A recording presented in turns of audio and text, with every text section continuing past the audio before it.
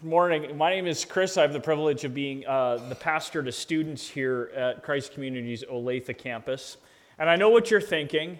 You're thinking, thank goodness we're done with the 3-week series or mini-series on sex in the 1 Corinthians series when I'm up here, right? Yeah, you and me both. All right. But if you haven't been here the last 3 weeks, you've missed some really provocative and really good preaching. All right, Paul, we didn't choose to teach on sex and marriage. This is just where we found ourselves in the book of 1 Corinthians. And so we went through chapter 6 and 7 looking at what Paul is teaching the church in Corinth and what he's teaching us today about God's design for sex and his design for marriage. And so if you missed it, I definitely encourage you to listen to the podcast. And so while we're transitioning from sex and marriage to this week to this idea of calling, and next week what it means to be a Christian and to be single or unmarried, Paul is still using all of these life situations to address one singular issue. And that issue is that regardless of your marriage, regardless of your job, regardless of your marital status, your economic status, or your gender, all of them are secondary to who you are in Christ. And maybe you hear that and you're nodding your head and you're like, all right, cool.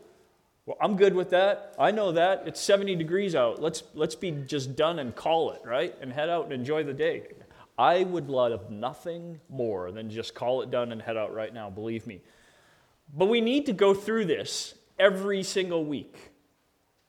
Because you and I and together every day we fight this battle of things in our lives causing our relationship with Christ to play second fiddle to everything else. Corinth, as we've heard in the last few weeks, was a very diverse and a really growing city. It was a city of opportunity. People there believed they had an opportunity to make a better life for themselves if they lived in Corinth. Jobs could be had, money could be made, and a name could be made for yourself.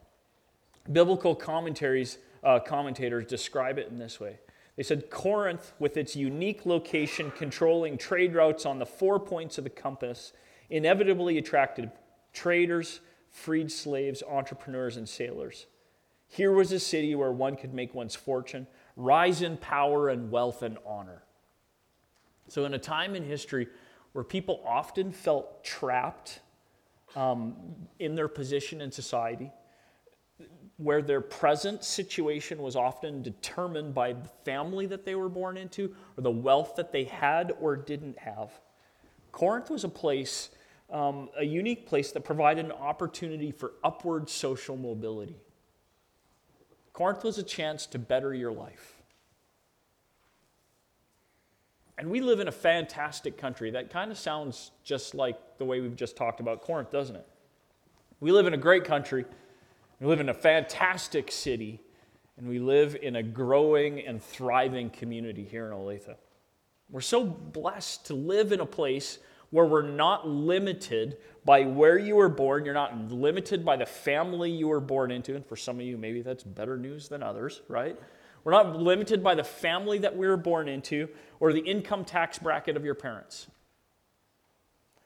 Soong-Chan Rah, in his book, The Next Evangelicalism, wrote this. He said, the modern individual is above all else a mobile human being. My family and I, we've lived all over the place and all over the world. And when I read that statement, though, I know he's not just saying we're mobile geographically. We're a mobile people socially as well. The ability to make significant decisions that will increase your power, your influence, and your ability to acquire what you believe, what you need, is the kind of people that we are. In America, you can be anything that you want to be. And in a lot of ways, that's a great thing. But that same opportunity can very quickly become a curse, can't it?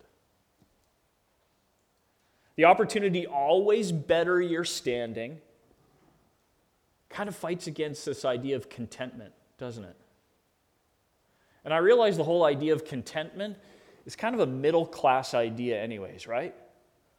So many people in the world, contentment's an impossibility because they have so little.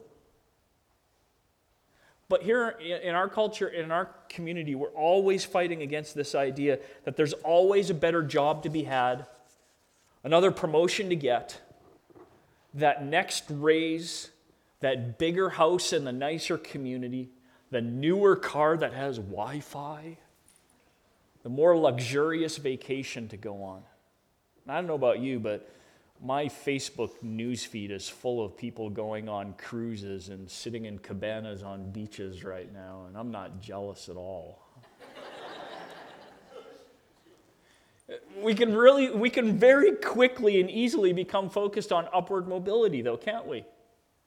And even worse, then we connect our personal value to that upward mobility.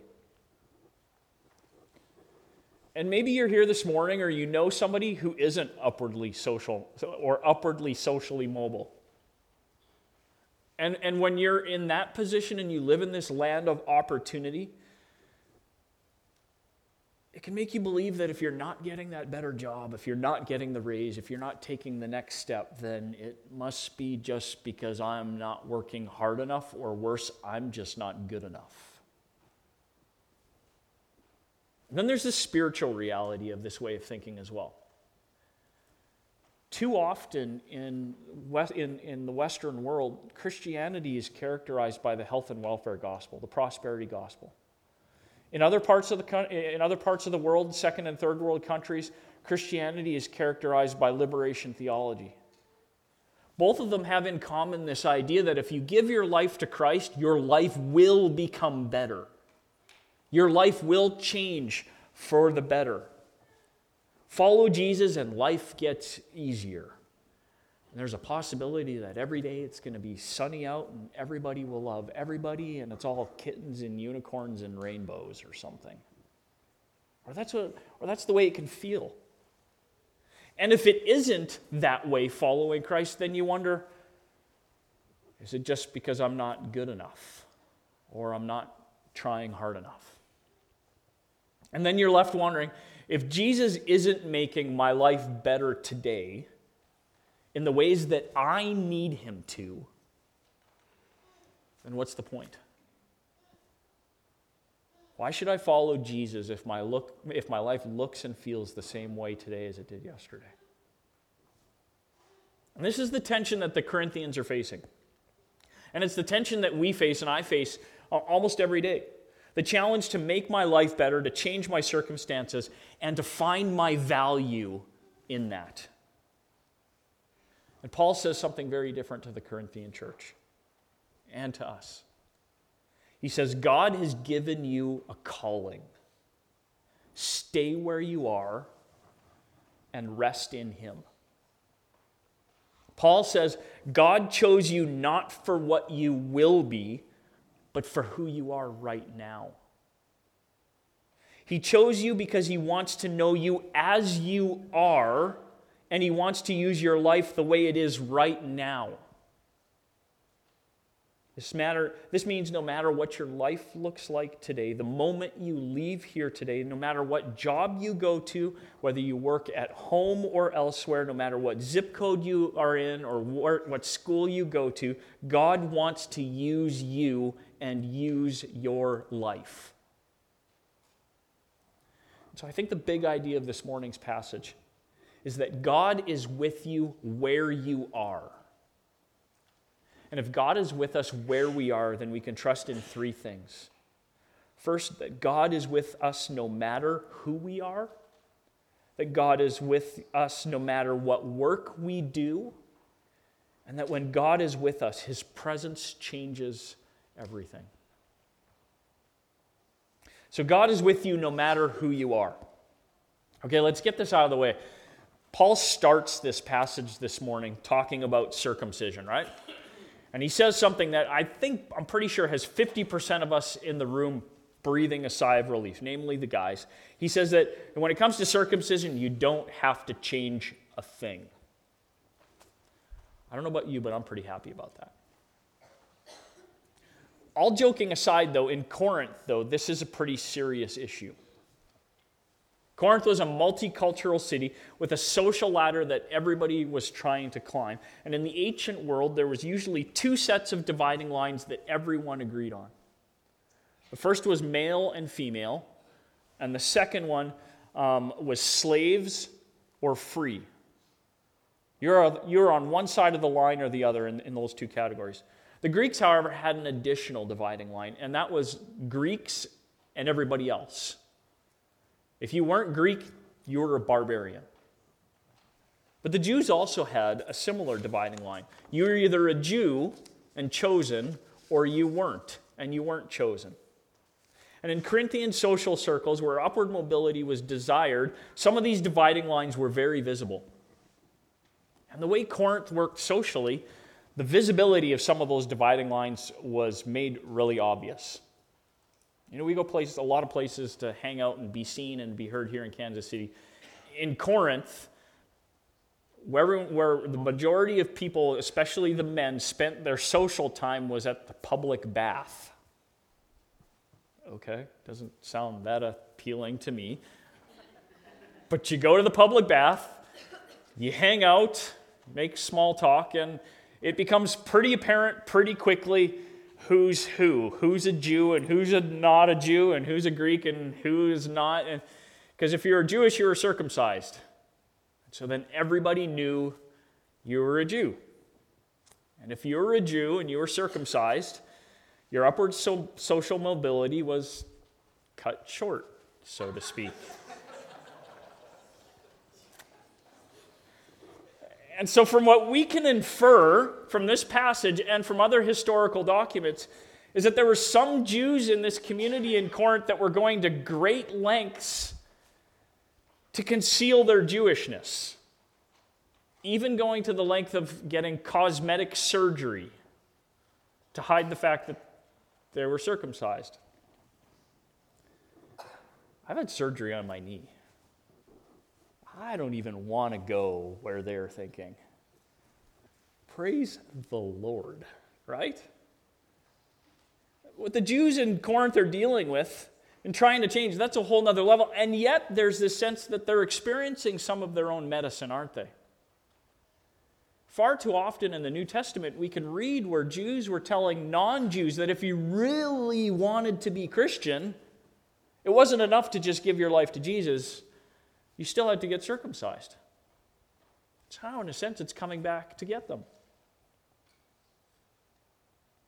And yet, what levels do you or I go to in order to fit in?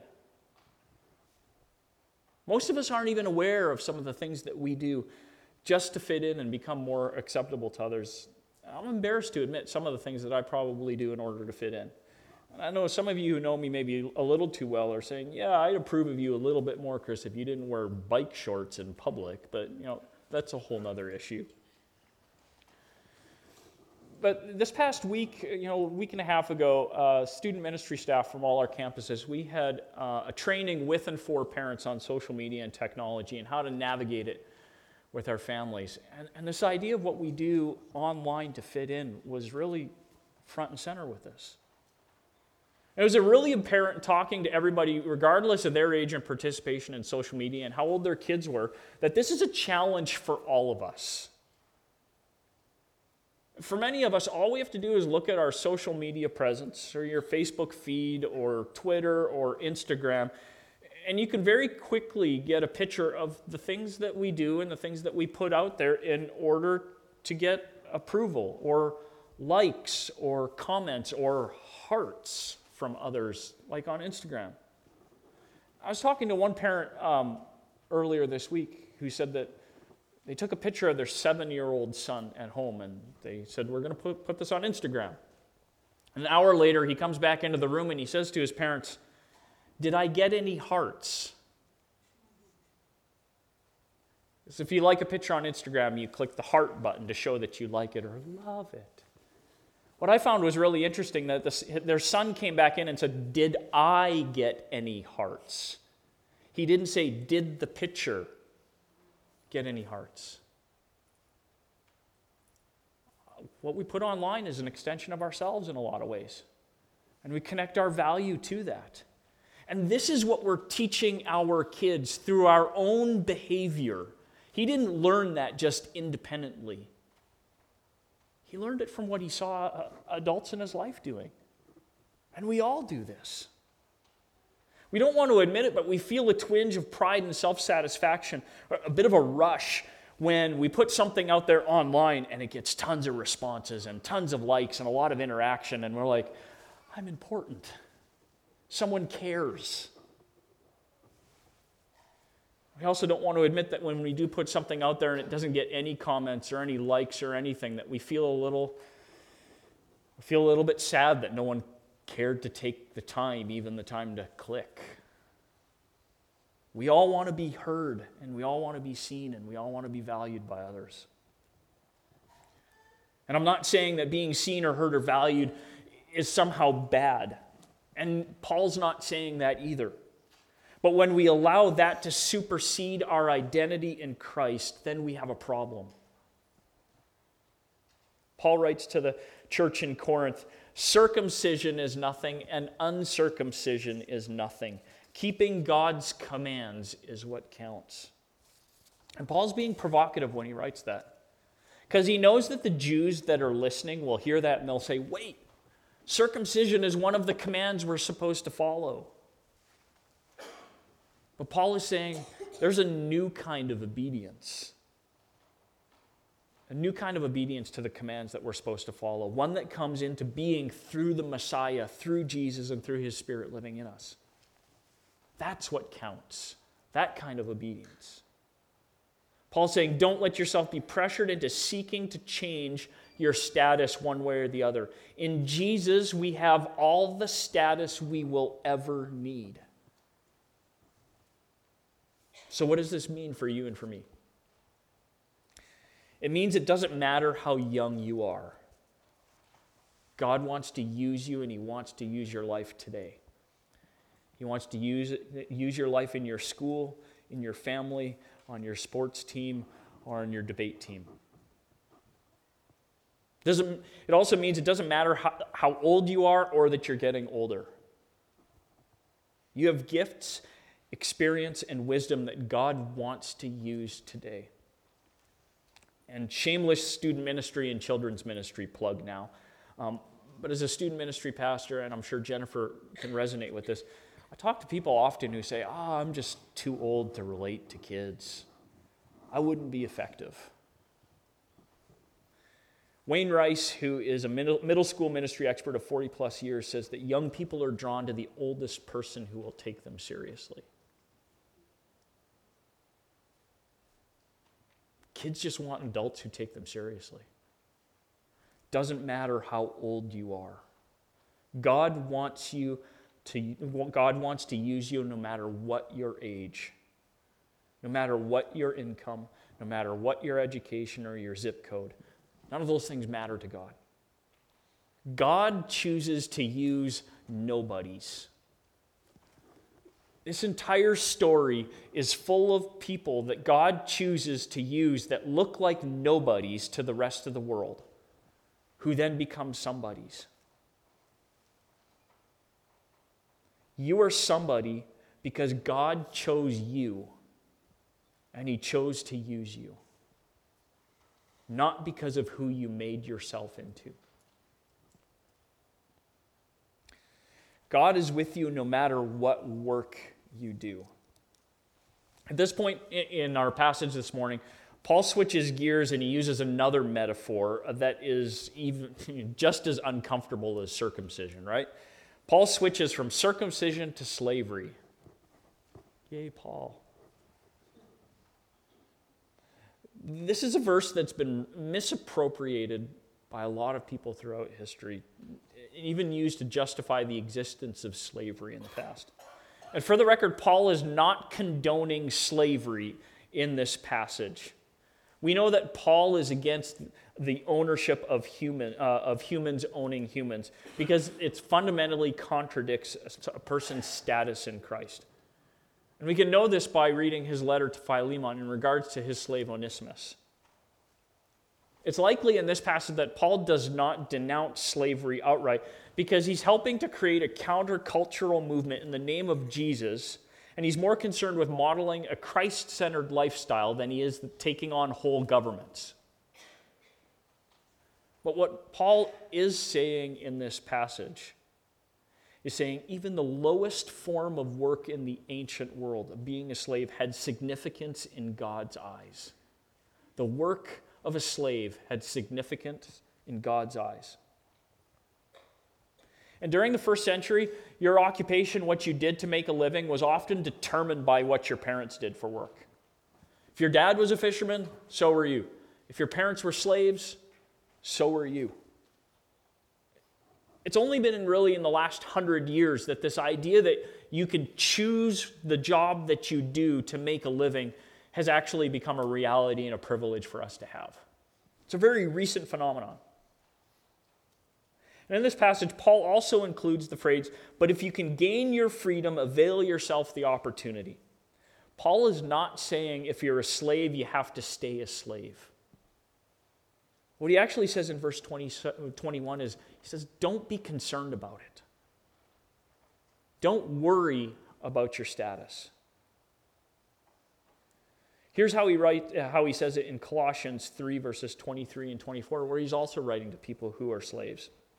Paul writes there, whatever you do, work heartily as for the Lord and not for men, knowing that from the Lord you will receive the inheritance as your reward. You are serving the Lord Christ. In Colossians, when he writes that, he's not just addressing slaves, he's speaking to you and me as well.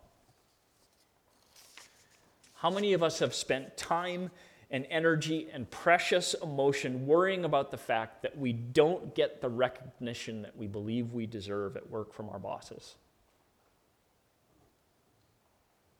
How many of us have been frustrated that we haven't got the raise that we think we deserve compared to our coworker who doesn't work quite as hard?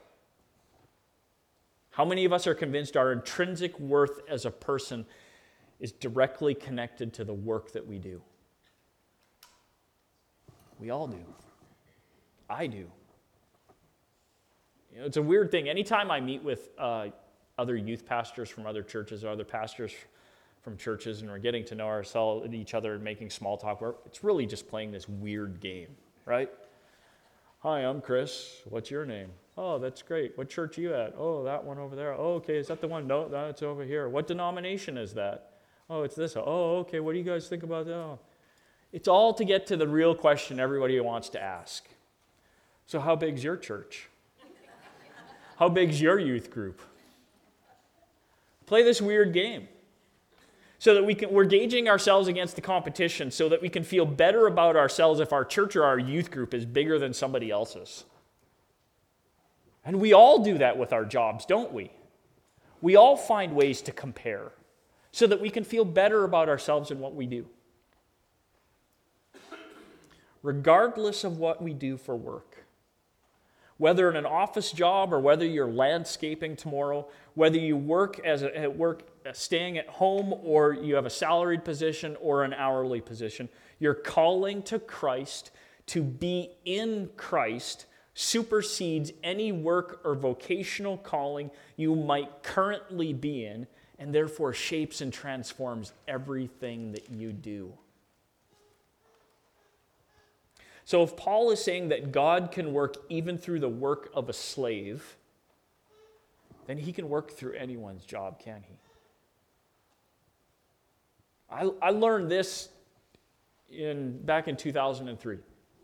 After I graduated from seminary a long time ago, I spent about 6 or 7 years working for a Christian parachurch nonprofit called Young Life, an organization and a ministry that I dearly loved. I did relational-based outreach to high school and middle school students through high school campuses and middle school campuses in California and in Wisconsin. And I loved it. I loved it as an organization. I loved how we did ministry. I loved the way we did camps. I loved the way that we presented Jesus and the gospel to kids who had never heard it before or never heard it in that way. I remember saying to people and saying to friends, I want to work for Young Life all my life. I love the organization. And then in 2003, I lost my job because a bunch of new funding we had for our program in the area I was in was lost because grants weren't being given out after 9/11 anymore. And I suddenly found myself without a job, and 3 months before we were due to travel to China to finish up our adoption. So I needed a job, and I needed one fast. And so I took a job at Target. I became part of the red and khaki army. And I started as a department manager in housewares and domestics. Woo. I knew where all the towels were. And I worked really hard, and I worked my way up because I needed more money, and pretty soon I became part of the store management team. And I worked really hard, and I learned a ton about managing a big team and managing a lot of payroll hours. And yet a lot of my job on any given day involved fetching on-sale toilet paper for people who needed to fill their carts with it, and sweeping up cat litter from the floor when bags would break and just get left, or being yelled at by angry customers, or guests, as they're known at Target, who wanted refunds for merchandise without receipts. I'm going to give you a tip, okay? If you buy something with cash and you don't have a receipt, you're not going to get your money back. It's just the way it is, or was then, but that was my job. And it became very apparent to me very quickly that each day I had a choice to make. I went from doing a job that I loved to a job that I had to do. But in that moment, that job I had to do was the way to provide stability for my family, to pay the bills and keep the ship afloat. And as a result, I had a choice to make. To either resent that work or to see it as work that God had graciously provided to me and blessed me with. And it wasn't always an easy choice. But even to this day, I am still thankful for that job and what God provided for my family through it. I had another choice to make every day with that job as well. And it was the choice of whether I was going to let God work through me every day. Was I going to let him work through me as I straightened cereal boxes in the grocery aisle, or reorganizing Lego boxes in the toy section, or picking up that item that you thought you wanted and then decided you didn't want and left in a random aisle where that item didn't belong? Yeah, you know who you are. And when I say let God work through me, I'm not talking about sharing my faith at work or working in an ethical manner, although it may involve that, but it's not limited to that either. It's a choice to remember and believe and trust that in everything I did, no matter how mundane, no matter how mind-numbing, and no matter how unglorious to me, that God was receiving glory from it and working in it, and that God saw value in what I did. When we choose to believe and see our work as something, regardless of its worldly significance, when we see it as something that brings God glory and that God values,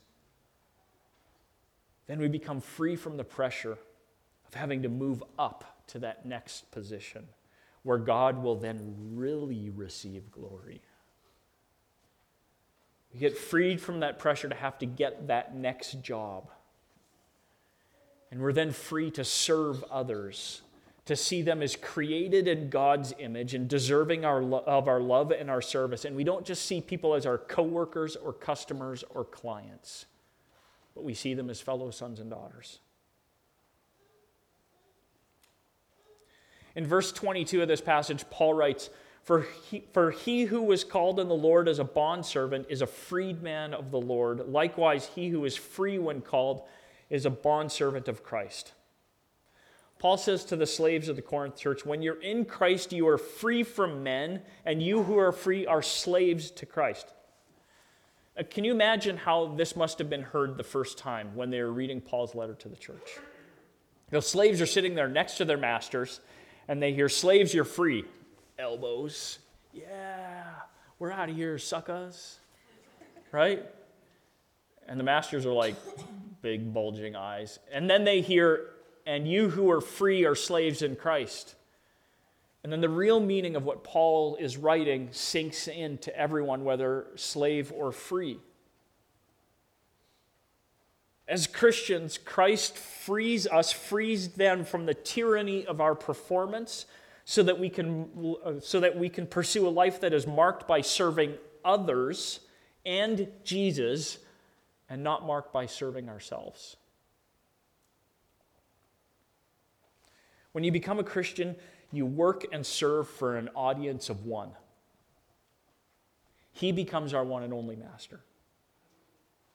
And through him, we're free to love and serve others as we love and serve others, just like Jesus spoke in Matthew 25. When we love and serve others, it's like we're loving and serving him. And yes, our motivations are often going to get mixed up, aren't they? But the more we understand the power of the cross, of Jesus dying willingly for us when he didn't deserve to, the more we understand the power of the cross, the more we will be able to live this way. So what does this mean for us today? Students and kids, it means that your work is going to school. Right? Yeah, your work is doing something that you often don't want to do so that you can do something you think you might want to do someday. Yeah, I know, it's hard. Adults, we can help students by remembering we didn't always love school either and empathizing. But students, it's not just learning stuff that other people think is important for you to learn, but that you think you'll never use later in life. School is an important part of finding out who God has created you to be and the work that he has created for you. There's no more important work for you than finding out who God has created you to be. Maybe you're here this morning and you have a job that you can't stand. Maybe you feel like one of the slaves that Paul was preaching to. You feel trapped in a job that you can't stand that makes you work for the weekend. Mother Teresa, who knew a lot about working hard and also knew a lot about slavery, once said, "Work without love is slavery." You may not love what you do. You may not love what you do, but love the fact that we worship a God and love a God that is and can and wants to use your work. God doesn't look at you or your work and think it's insignificant, unimportant, and unusable. Your work is important to him, regardless of what it is. If you're here this morning and you love your job, congratulations. I love my job most of the time. And the times that I don't love it, it's not because of the kids. That was supposed to be a joke, but thanks. If you love your job, thank God. Thank him every day. Your work is a blessing from God. Make sure that while you're loving your work, you're also allowing God to work through it. If you're a stay-at-home parent, you do significant, valuable, and some of the most thankless work around. But it's also work that God has called all of us to. Deuteronomy 6, verses 4 through 7, we read, "The Lord our God, the Lord is one. You shall love the Lord your God with all your heart, with all your soul, and with all your might. And these words that I command you today shall be on your heart. You shall teach them diligently to your children." This is important work that he has given us. If you're a stay-at-home parent, God is working powerfully through you and your work in the lives of your children. Thank you for the significant work that you do and how God is working through you. When we allow God to transform our work, no matter what kind of work we do, our work can become more than work. It can become our vocation.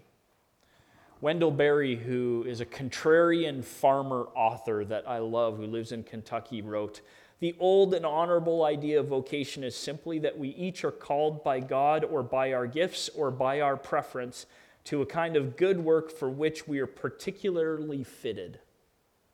Implicit in this idea is the evidently startling possibility that we might work willingly and that there is no necessary contradiction between work and happiness or satisfaction. When God is at the center of our work, God and Him working through our work becomes what brings us happiness and satisfaction. Then we can trust that our work has value no matter what we do, because it is the work that God has given us. Last point this morning. God is with you, and as a result, His presence changes everything. This passage that we're looking at this morning finishes with something that would have been a little bit jaw-dropping for the Corinthians to hear and should be equally compelling to us today. Paul wrote, "For he who is called in the Lord as a slave is a freedman of the Lord. Likewise, he who is free when called is a slave of Christ. You were bought with a price. Do not become slaves of men." In saying that slaves are free in Christ and free people are slaves to Christ, Paul is saying all social status is pointless. All social status in the eyes of others is pointless. He says when you're in Christ, your social status in the eyes of others doesn't matter because Jesus is first. Through Jesus and the blood of the cross, our freedom was purchased and we are His. And when we become His, our sins aren't just paid for and canceled. We aren't just ushered into His family. We aren't just given the promise of a kingdom that will come someday in the future. We're given a whole new way of seeing the world around us and a new way of living in it. The world, and when I say the word world, I mean anything that isn't a part of Christ's kingdom today. The world wants us to believe that you're only as good as you were yesterday. You're only as good as your last performance, your last test grade, your last raise, your last promotion. You're only as good as your current circumstances. Henry Nouwen, in his beautiful book, A Life of the Beloved, says, "Aren't you like me hoping that some person, thing, or event will come along to give you the final feeling of inner well-being you desire? Don't you often hope, may this book, this idea, this course, trip, job, country, or relationship will fill my deepest desire? But as long as you are waiting for that mysterious moment, you will go on running helter-skelter, always anxious and restless, always lustful and angry, never fully satisfied. You know that this is the compulsiveness that keeps us going and busy, but at the same time makes us wonder whether we're getting anywhere in the long run. This is the way to spiritual exhaustion and burnout. This is the way to spiritual death. That is not the way that God has made us for. Jesus is our hope, and He gives us our deepest desire to be loved and to be His beloved. In Him we find our rest, our hope, our value, and our worth.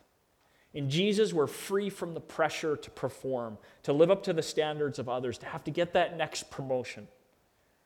We're free from having to justify our life by doing something extraordinary. Because Christ did that extraordinary thing by living a perfect, ordinary life. Now you're free from having to disguise who you are and where you come from in order to belong. You're free to finally, fully belong. In the fullness of your ethnicity, of your culture, of your personality. In a fullness that you have yet to discover, and we may not fully yet discover until He returns and we are made new. Because Christ died to tear down walls of hostility and competition between cultures and between people and between us.